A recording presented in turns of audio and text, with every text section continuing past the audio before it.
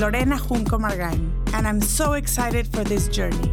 We decided to launch this podcast to share my story with the hope that you could connect the dots of your life and truly be on your way.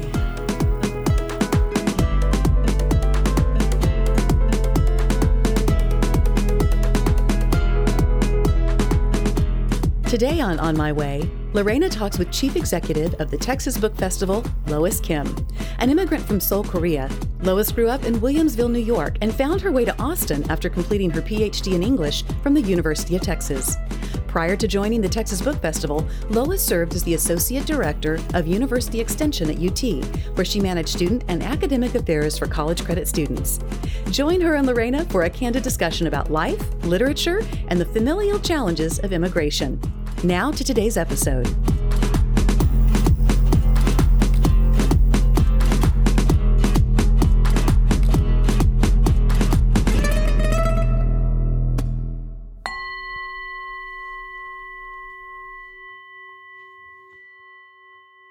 Hello, Lois. Welcome. Thank you for accepting. You're amazing. You're Wonder Woman. I know you're juggling a lot of things with the Texas Book Festival, and yet you were able to find a spot for us. So I really appreciate it, and do know that we will do our best to broadcast the podcast and encourage all the people to know that Texas Book Festival is still going on, just reinvented. Welcome. Thank you so much, and thanks for having me. It's a total honor and pleasure.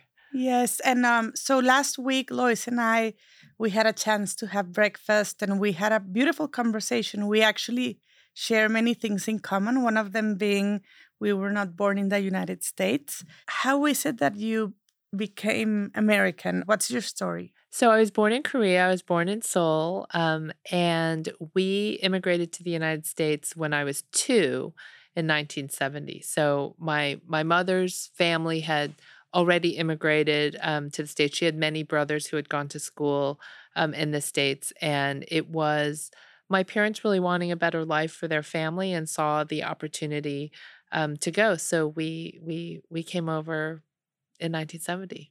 And so basically this is home for you. Yes. We started on the West Coast in California, like Santa Monica, and then we kind of did an eastward migration, and my father ended up finding work. And also we had family in Buffalo, New York, so I grew up in Buffalo. Wow, from East Coast to West Coast. Mm-hmm. That's wonderful. I always, my father mentions that the amount of talent that leaves certain countries, it's massive. And the talent, that we should be giving back. So I always feel like towards my Mexican legacy and my roots, I'm launching my book soon in Spanish. How do you feel that gap, like your Korean essence? How do you have anything close to heart giving back to your country? I wish that I have a lot of regrets around losing the language and not being able to speak Korean, having only gone back to Korea once in my life, after leaving. So I think that I wish that I had a closer tie that was super personal, but I feel very American, because this is my home and this is where I was raised. I have a lot of pride in my Korean heritage, and I think it's so important to retain that culture, and I have a huge extended, family. But that family is very mixed race, and that's what happens when you come to the melting pot of the United States. Yes, I love that. And is your husband, where is he from? He's a total white guy, Scots Irish. That's Texan. Great. That's great. But, so yeah, my kids are Asian American, and my 2 sisters also. We have a big extended family, and it's a little bit of everything, but very, very multiracial. Wow. Which we love. Yes, I applaud that. And are your kids into literature? Yes, they do appreciate and love literature. I think that they were huge readers when they were very small. And then I think they're, in their teenage years at school and required reading. And I think now that they're, kind of late teenage college, I think they're reading more for pleasure. But I think in those school years, it's a little hard. So I can't really be too hard on them because it's just all about school right now, and reading for pleasure is something that It'll you know come. I think it's going to come back. We're total book nerds, and in my husband and I are in the same book club for I don't even know 20 plus years, and so they've seen it, and I think it'll be a part of their lives in their adulthood. Or I tell myself that I hope that proves to be true. Definitely the importance of book clubs. Yesterday, Lulu was very kind to invite me to a friend's book club. We had the most deep conversation. It was just mind-blowing that they were total strangers to me, and their questions were so personal at the same time.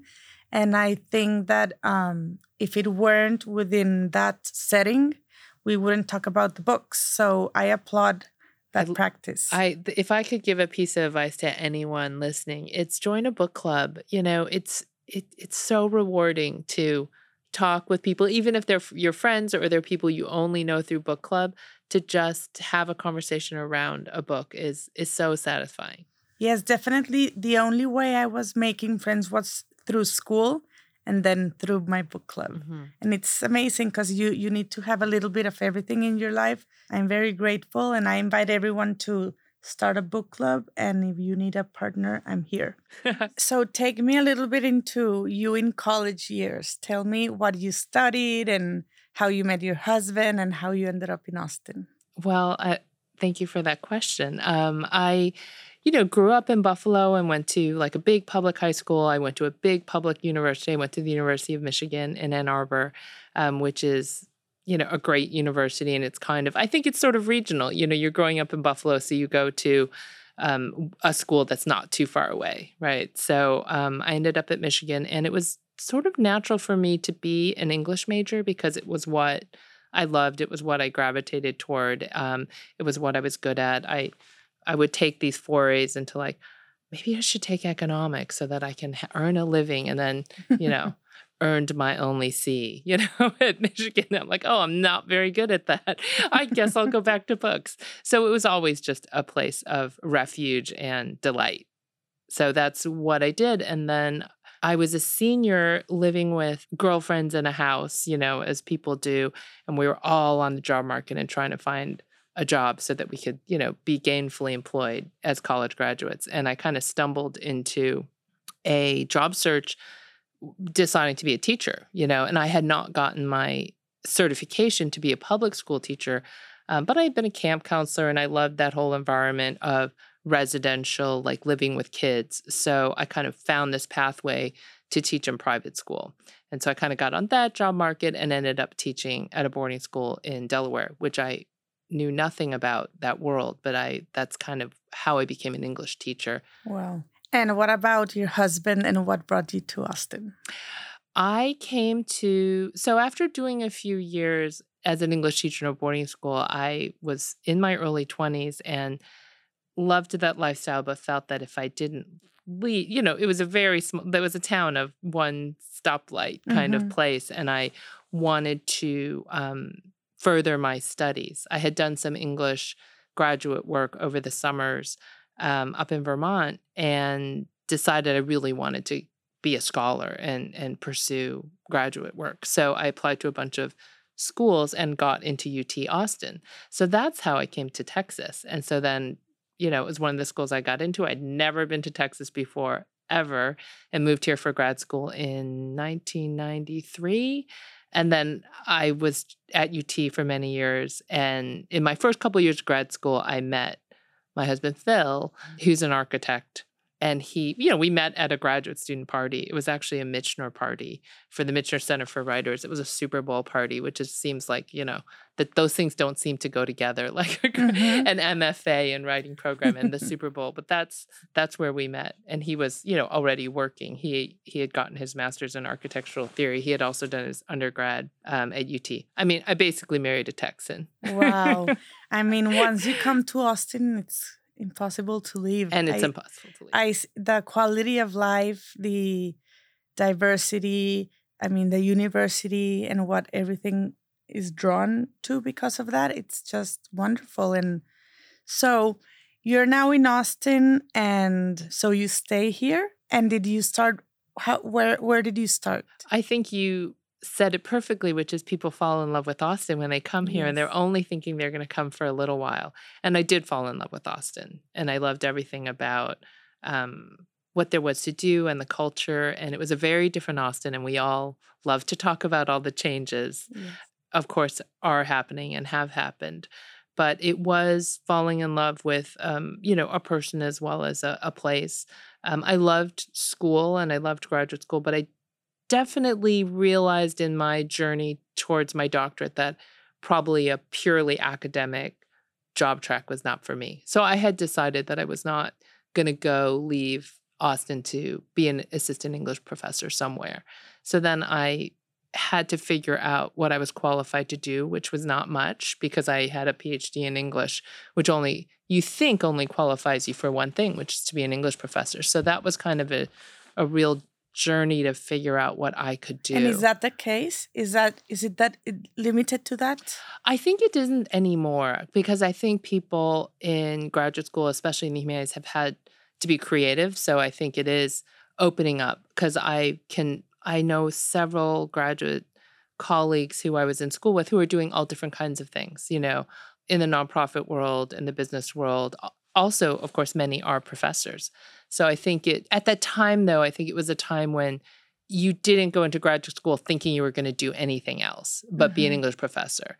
And then realizing, oh, actually, there are these different kinds of, these skills translate to other kinds of opportunities. That's amazing. So, Lois, in your experience with running the Texas Book Festival, for example, in the art world, I managed a gallery for 13 years. And what I try to do is tell people not to be intimidated to come in because it became like a very sterile environment where either you knew a lot about art or you were like looking for free wine in an opening, or you had to buy something. But there was no like, oh, I was just walking in curious in and out. They wouldn't put time on you. Like they wouldn't even explain the medium or anything because they would read from how you looked if you were a buyer or not. Mm-hmm. And I think slowly that has been changing. The approach is a little bit more laid back. They're hiring college students to be the ones that greet you. And so there's a little bit more connection with the experience. Does that reflect as well in the book world? I mean, the first thing I would say about the Texas Book Festival as an event, of course, we're also a nonprofit, is it's so fun and it's so laid back, right? And it's so free. So I think I do encounter people feeling intimidated when they meet someone who represents books and then they are like, oh, I don't read, or don't ask me what I'm reading, and that I think it's I do understand that sometimes it can seem a little intimidating, but really the whole experience of the book festival is to come and sort of enjoy people talking about their ideas that they're authors and they've written a book and they have spent a lot of time, whether they're children's authors or adult authors, and they have fascinating things to say. And they're smart, funny, engaging people. So putting them together and listening to them is really just entertaining. And I think it's just a great gateway for people, even if they're not finding a ton of time to read in their own lives, can kind of hear what some of the ideas are in the book world. And we're here to say, come on into this world. I think you'll really like it. And it's not so much that you're going to just learn something. I think you're going to enrich yourselves in ways that you wouldn't expect. It's about the experience, right? I assume having access to an author and then reading the book, that might be very enriching versus not knowing the behind the story. So how did you reinvent yourself? I know these 2 years have been severely in crisis mode, and you have handled it very impressively. So first of all, congratulations. How will this year look like? We learned a ton last year in the first year of the pandemic, and like so many other organizations and nonprofits, and everybody had to learn how to adapt to what felt like a really different world in terms of in-person versus virtual. So I think thank you. And we did work really hard to still bring a lot of programming to people virtually. And so I think we're just taking that and expanding on that. And were the funds the same engagement? Can you measure that? We have the benefit of being very, I think, people love the book festival and have supported us, and our supporters were amazing. And so I think we did all right, and we kind of were able to soldier through. We felt on really solid ground because we have amazing supporters. We also, didn't put on a huge physical festival. That's one of our biggest expenses that we love to spend money on, is because we want to provide this huge free event for Austinites and for Texans, and we weren't able to do that. So no doubt we didn't spend some of that money. So, Correct. that was one thing that, of course, helped us get through. For this year, it being a little bit more of a hybrid, is we are trying and we are doing some in-person programming, but it's going to be real limited because I think we realize that safety is still a big concern. It's our safety of not just of everyone, our authors, our volunteers, our community. So we spent 8 months of the year planning a really big in-person event when everyone was feeling really hopeful about what 2021 was going to look like. And then realizing, oh, yikes, this Delta variant is not going away and the numbers do not look good. So we did have to pivot again in a way that we wish we hadn't planned on.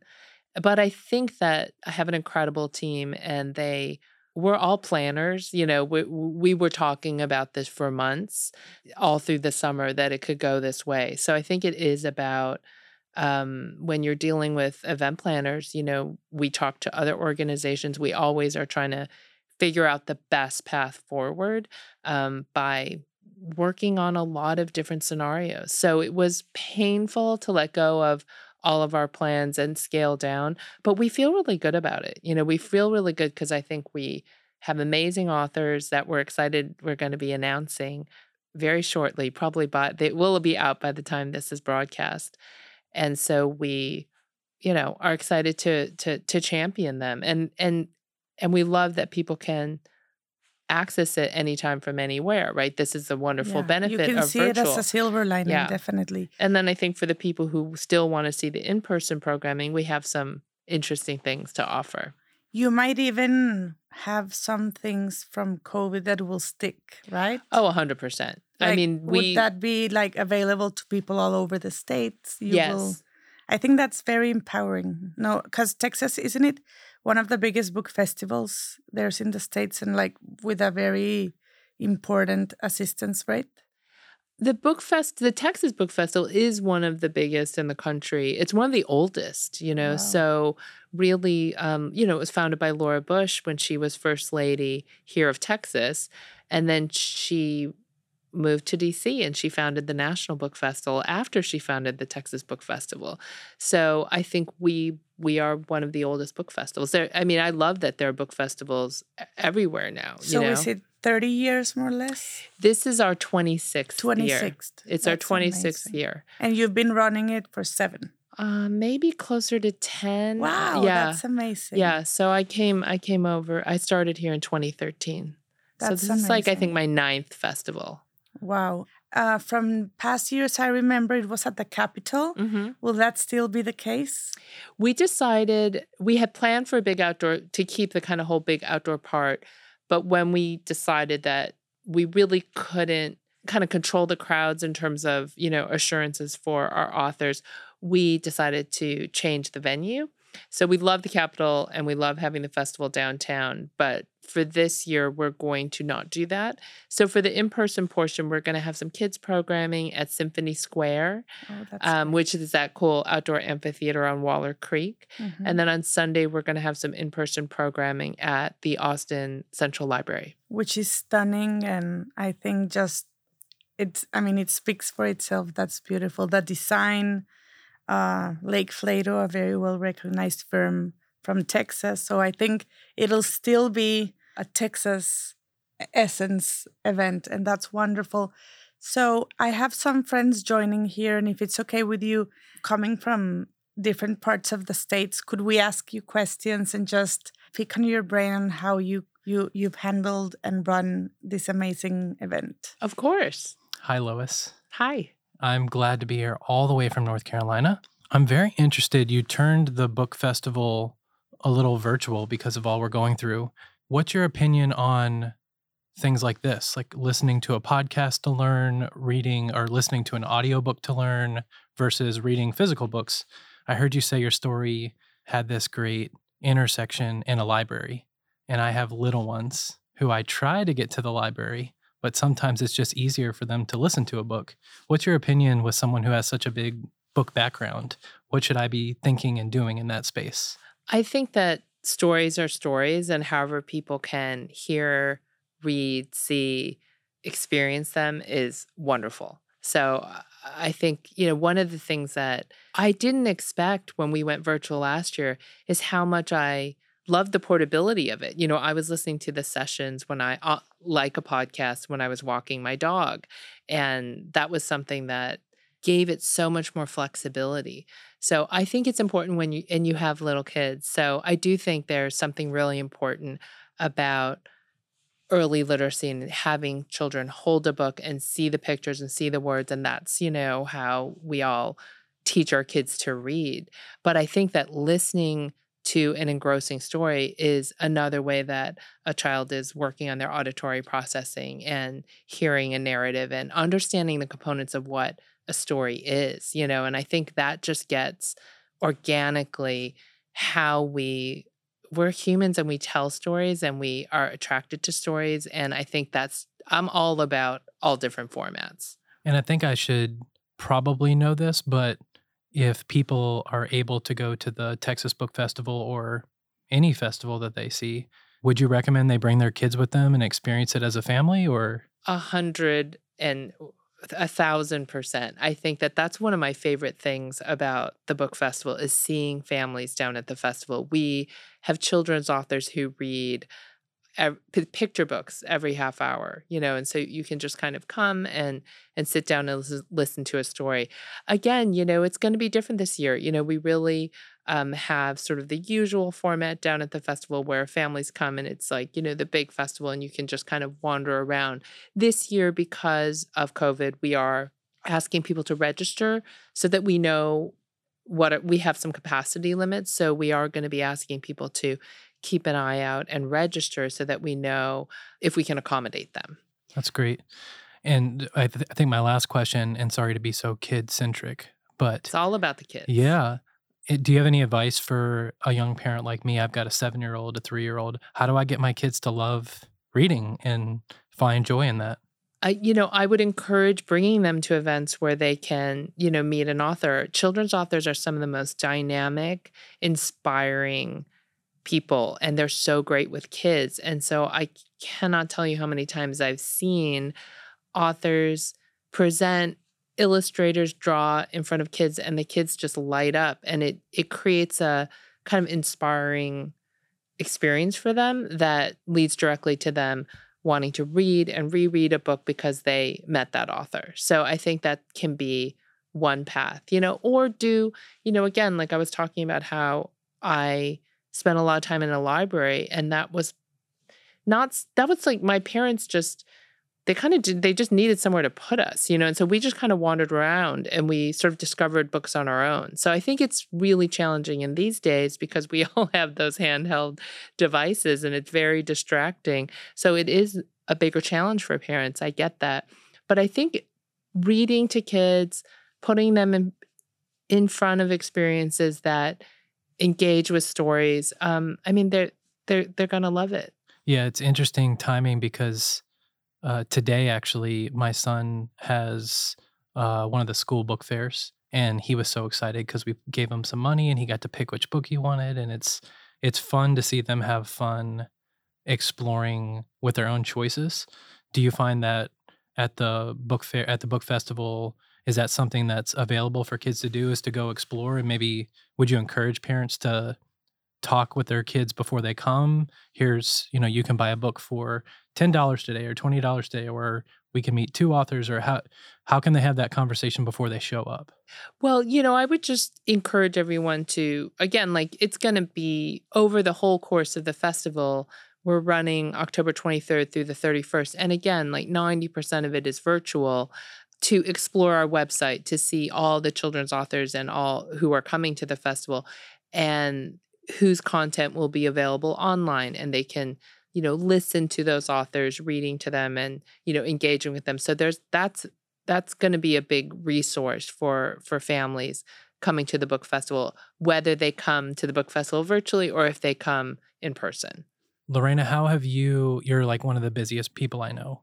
How have you helped your kids, after you wrote your book, see the importance of why you did that, what the book played in your life, and brought them into the importance of that journey just in the book creation process? That's an interesting question. So for me, it started with journaling. I've been journaling since I'm a kid, and I never imagined I would write a book. I didn't know I was going to be in the liberal arts. I've always gravitated toward doing things with my hands, and I majored in arts. But then when I had this medical malpractice, I just wove my journals and took several courses. I do have a well-worked muscle in the written word.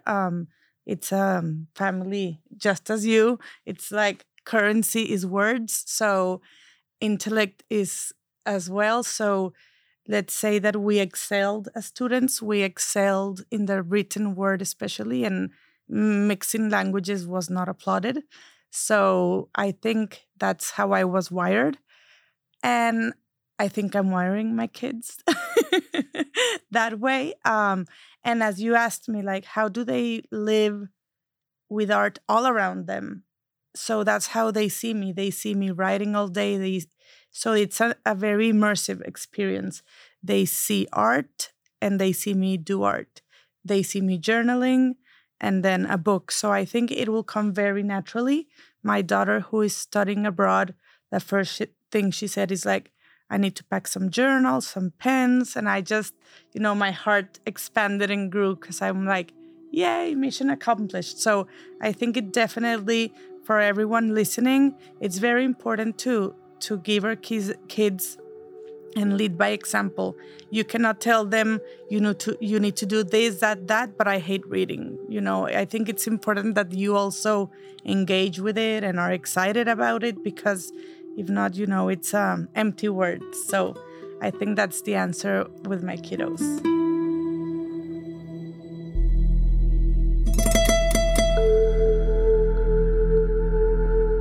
Hola, hola.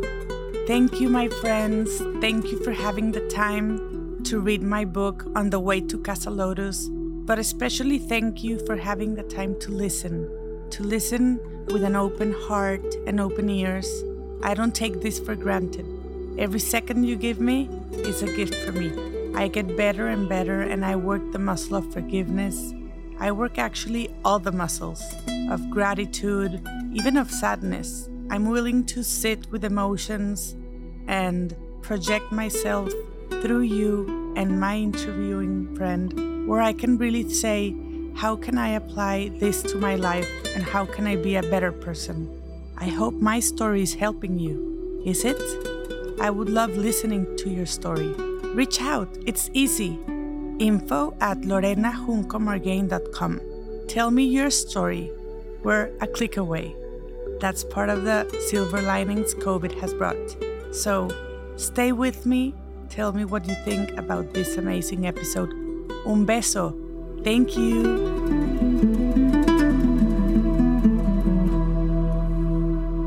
Hi, Luis. Hi. I'm Lulu, and I'm from Monterrey, Mexico, as well as Lorena. My question is about the immigrants. Do you see a big population of immigrants participating in the Texas Book Festival, or would you like to see more of a segment of immigrants participating more? Or what are you doing to reach out to those different segments? That's a great question, and it's something that we're working on, and we would love to have all members of the community participate in the book festival and see it. I think one challenge for us has been, being able to provide some programming in a different language, and with Texas being a majority minority Hispanic state, we've kind of focused on that. I think, again, this year is presenting some challenges for us in terms of programming. But in, the before times, and as we hope to get back to, what we have been working on is more programming where we can offer some sessions in Spanish or have translation. And so these are some of the things that we would like to do so that it feels really inclusive.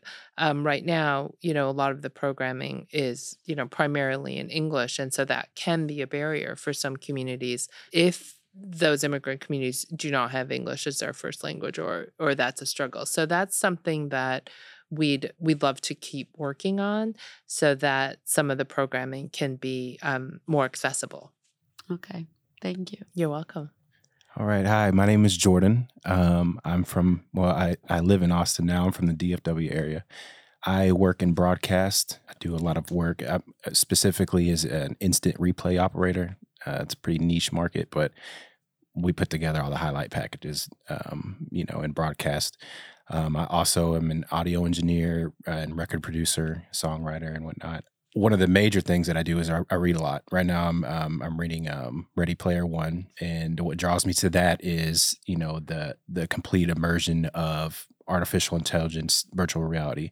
With that being said, I follow a lot of trends. Right, I like to keep trendy. What do you see as trends that maybe differs from what you've seen in past years, whether it be genres, categories, what have you? What do you see trending now? Well, you've said so many things that are so interesting, Jordan. First is all respect to your technical abilities, because what the Texas Book Festival staff had to learn was how to produce stuff digitally. And we had to learn so much on the fly. And I don't think it was like, in every case, we were not hitting some incredibly high, impeccable audio standard, but we were like, it's DIY, let's do it. And people will be very forgiving of our potential, perfect professional studio quality of video and audio. And anyway, so kudos to your profession. Thank you. Austin Kleon, who is the author of Ready Player One, right? Mm-hmm. It has been to the Texas Book Festival, and as many authors have. And that's a great question in terms of what do we see going forward in terms of books and in terms of genre. And I think what we're seeing is a lot of mixing of genres, or things that things aren't just strictly in one category, so that I think readers are ready for a lot of creativity and a lot of innovation in sort of what they read. So I think that we're seeing that. I think it's just things aren't strictly, fiction, nonfiction. I mean, they are, but then, people and authors are playing around with different genres. Like you take a author like Rachel Cusk, like she's writing something, but is it memoir? Is it fiction? Is it autobiographical? You're not quite sure. And so I think it's great to see there's a lot of innovation happening in the field. And there's always something for everyone in terms of books. That makes complete sense. I see that a lot in the music world, right? A lot of the mainstream acts, they are successful because they successfully blended multiple styles and kind of made it their own. So I'm glad to hear that. Also, do you see a trend in how these people are marketing their books? Is there something they're doing differently now as opposed to even 3-4 years ago, since the internet has changed so rapidly? Yeah, I think it's a different answer depending maybe what and who the author is. I think it's really interesting that there's a big celebrity factor in books now, right? Like people can be big movie stars and they write books and they go on tour for those books. So we've seen that trend happen where, and that was why we were able to host, Matthew McConaughey or Tom Hanks or, people who are sort of Hollywood celebrities writing books. But I think in terms of marketing books for people who are just starting out, like if you're a debut author, I'm definitely going to say it's challenging. I think that there's so much talent out there, but it can be challenging for those authors to be seen and read. And so that's where someone like an organization like the Texas Book Festival, which is a big tent, big public festival, can really shine a light on incredible talent who's coming. And then people tell me over and over again, and we know this is true because we even survey people on this, is they'll come to the book festival to see one author who may be that celebrity author, who may be that well-known author, but they're wandering around and they'll sit down at a tent and they'll listen to something else and they'll say, gosh, who's that? That sounds so fascinating. I need to learn more about that author. And that happens all the time. And we love that. And that's what we want to have happen at the book festival is discovery. Yeah. Excellent. Awesome. Thank you so much. Sure. Thank you. Hi, my name is Elizabeth Elias. I am from Austin. And I wanted to ask you, you mentioned that you thought you would work in academia. Did you ever imagine leading an organization as a CEO? And have you learned anything from your leadership role that listeners could think about? I never thought that I would be in this position doing something that I love so much. And that was such a shift from all the years that I spent, in graduate school studying Shakespeare. But what I realized when I look back on my life is it was sort of always there, is certain things that I gravitated to. Like in high school, I was a part of the student congress and we were all about the events, right? Like hall decorating or, Valentine's Day or whatever it was. And I realized I was always an event planner. It was actually in me, I was always doing things to plan and boss people around and, make a community and do things. And so I think I never would have thought to think of it that way. But I think the advice I would give to listeners is think of the things that you just sort of naturally do, like sort of who you are, and they will lead to your right path in terms of what you're doing. Like I realized that while I could really, it took a lot of work for me to sit down and be super focused in scholarship, right? Like I could do it. I forced myself to do it. But my natural MO is people and talking and hustling and, engaging with people. I'm super social and extroverted, and that just was always there. So it was finding that fit of skills of what it takes to lead a nonprofit were kind of just in me, but I didn't recognize them as actually talents that I could leverage, until I sort of happened into this job and realized, oh, I can do this. I've been doing it actually in non-professional ways in my whole life.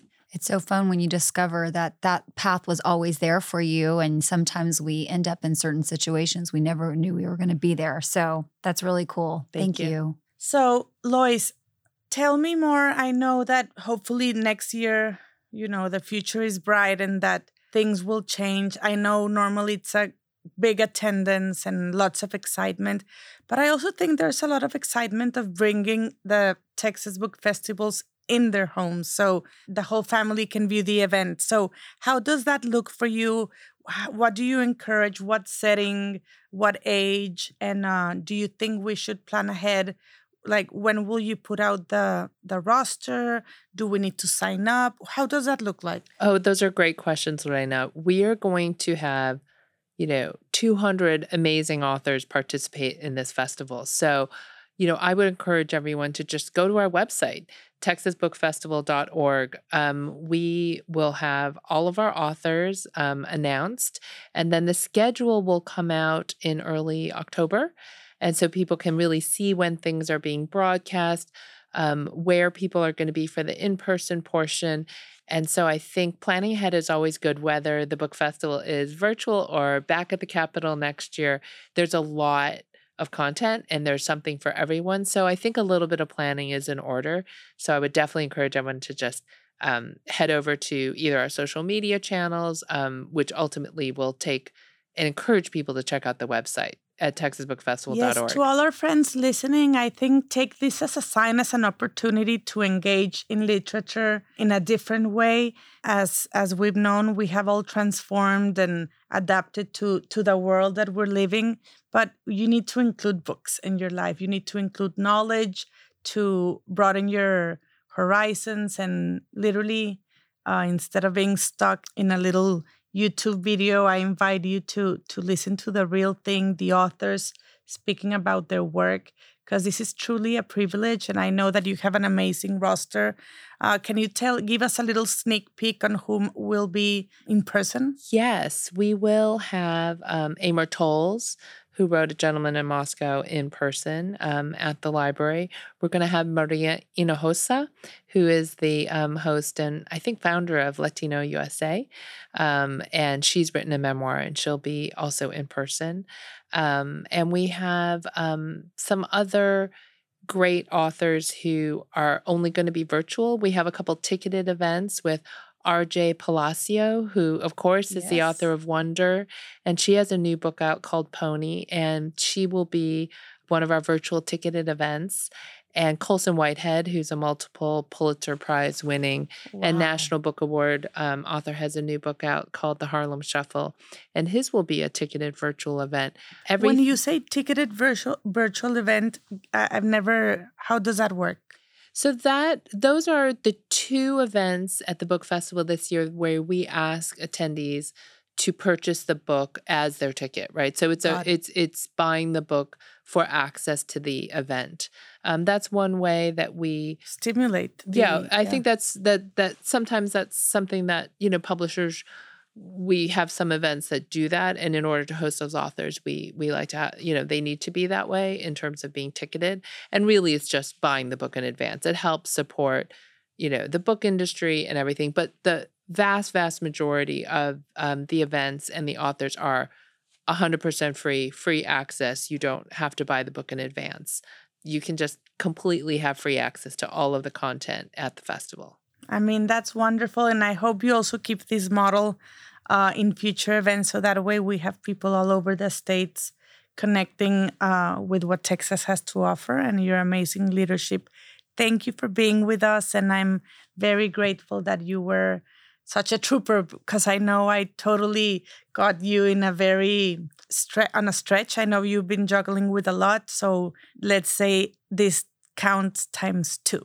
Thank you. No, thank you. And thank you for the opportunity to talk about what we do and what we have to offer. And we really just really want people to experience it and take advantage of it.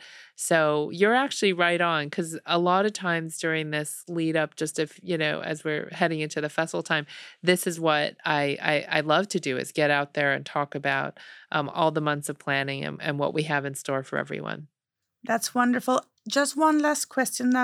All your staff, is it volunteer-based or is it like it's an employment? How does that work? Yeah, we're a nonprofit of 8 staffers. So we have 8 full-time employees, including me. I know I was joking earlier about loving to boss people around, but for the most part, I just listen to them. They're incredible. They are really passionate about our mission and have so much talent across the board for all the different components of what we do. But in order to pull off the actual book festival, when we have the big physical event, we have hundreds of volunteers, hundreds and hundreds of volunteers. So there's an amazing part of the Austin community that volunteers for the book festival and helps make it happen. They help run the venues. They help check people in. They help people get to where they need to be. They help escort authors from, registration to their venue. And one thing that we hear over and over again from authors who travel all over the country and all over the world is how much they love how friendly Texans are and how well they're taken care of when they meet people who are from Texas. So for all the interested listeners that would like being a volunteer, what month is it that they need to apply so they can participate?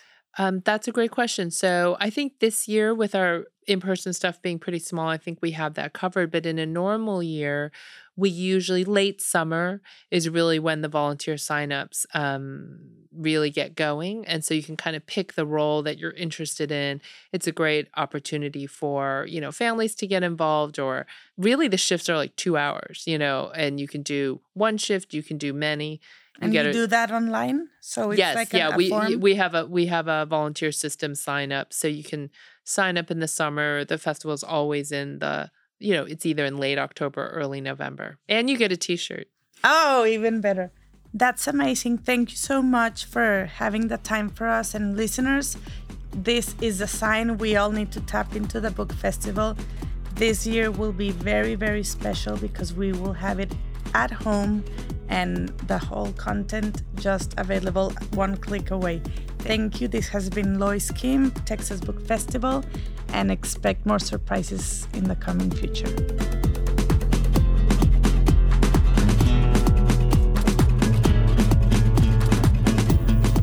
Thanks for listening to On My Way with Lorena Junco Margain. We'd like to invite you to send us your thoughts and any questions from this podcast by emailing lorena@lorenajuncomargain.com. You can also reach out to us directly through our website by clicking the link in the show description of this podcast. Special thanks to executive producer Casey Helmick, studio engineer Joseph Olguin, audio and video editor Scott Caro. This podcast is a production of Terra Firma and recorded from the historic Arlen Studios in Austin, Texas.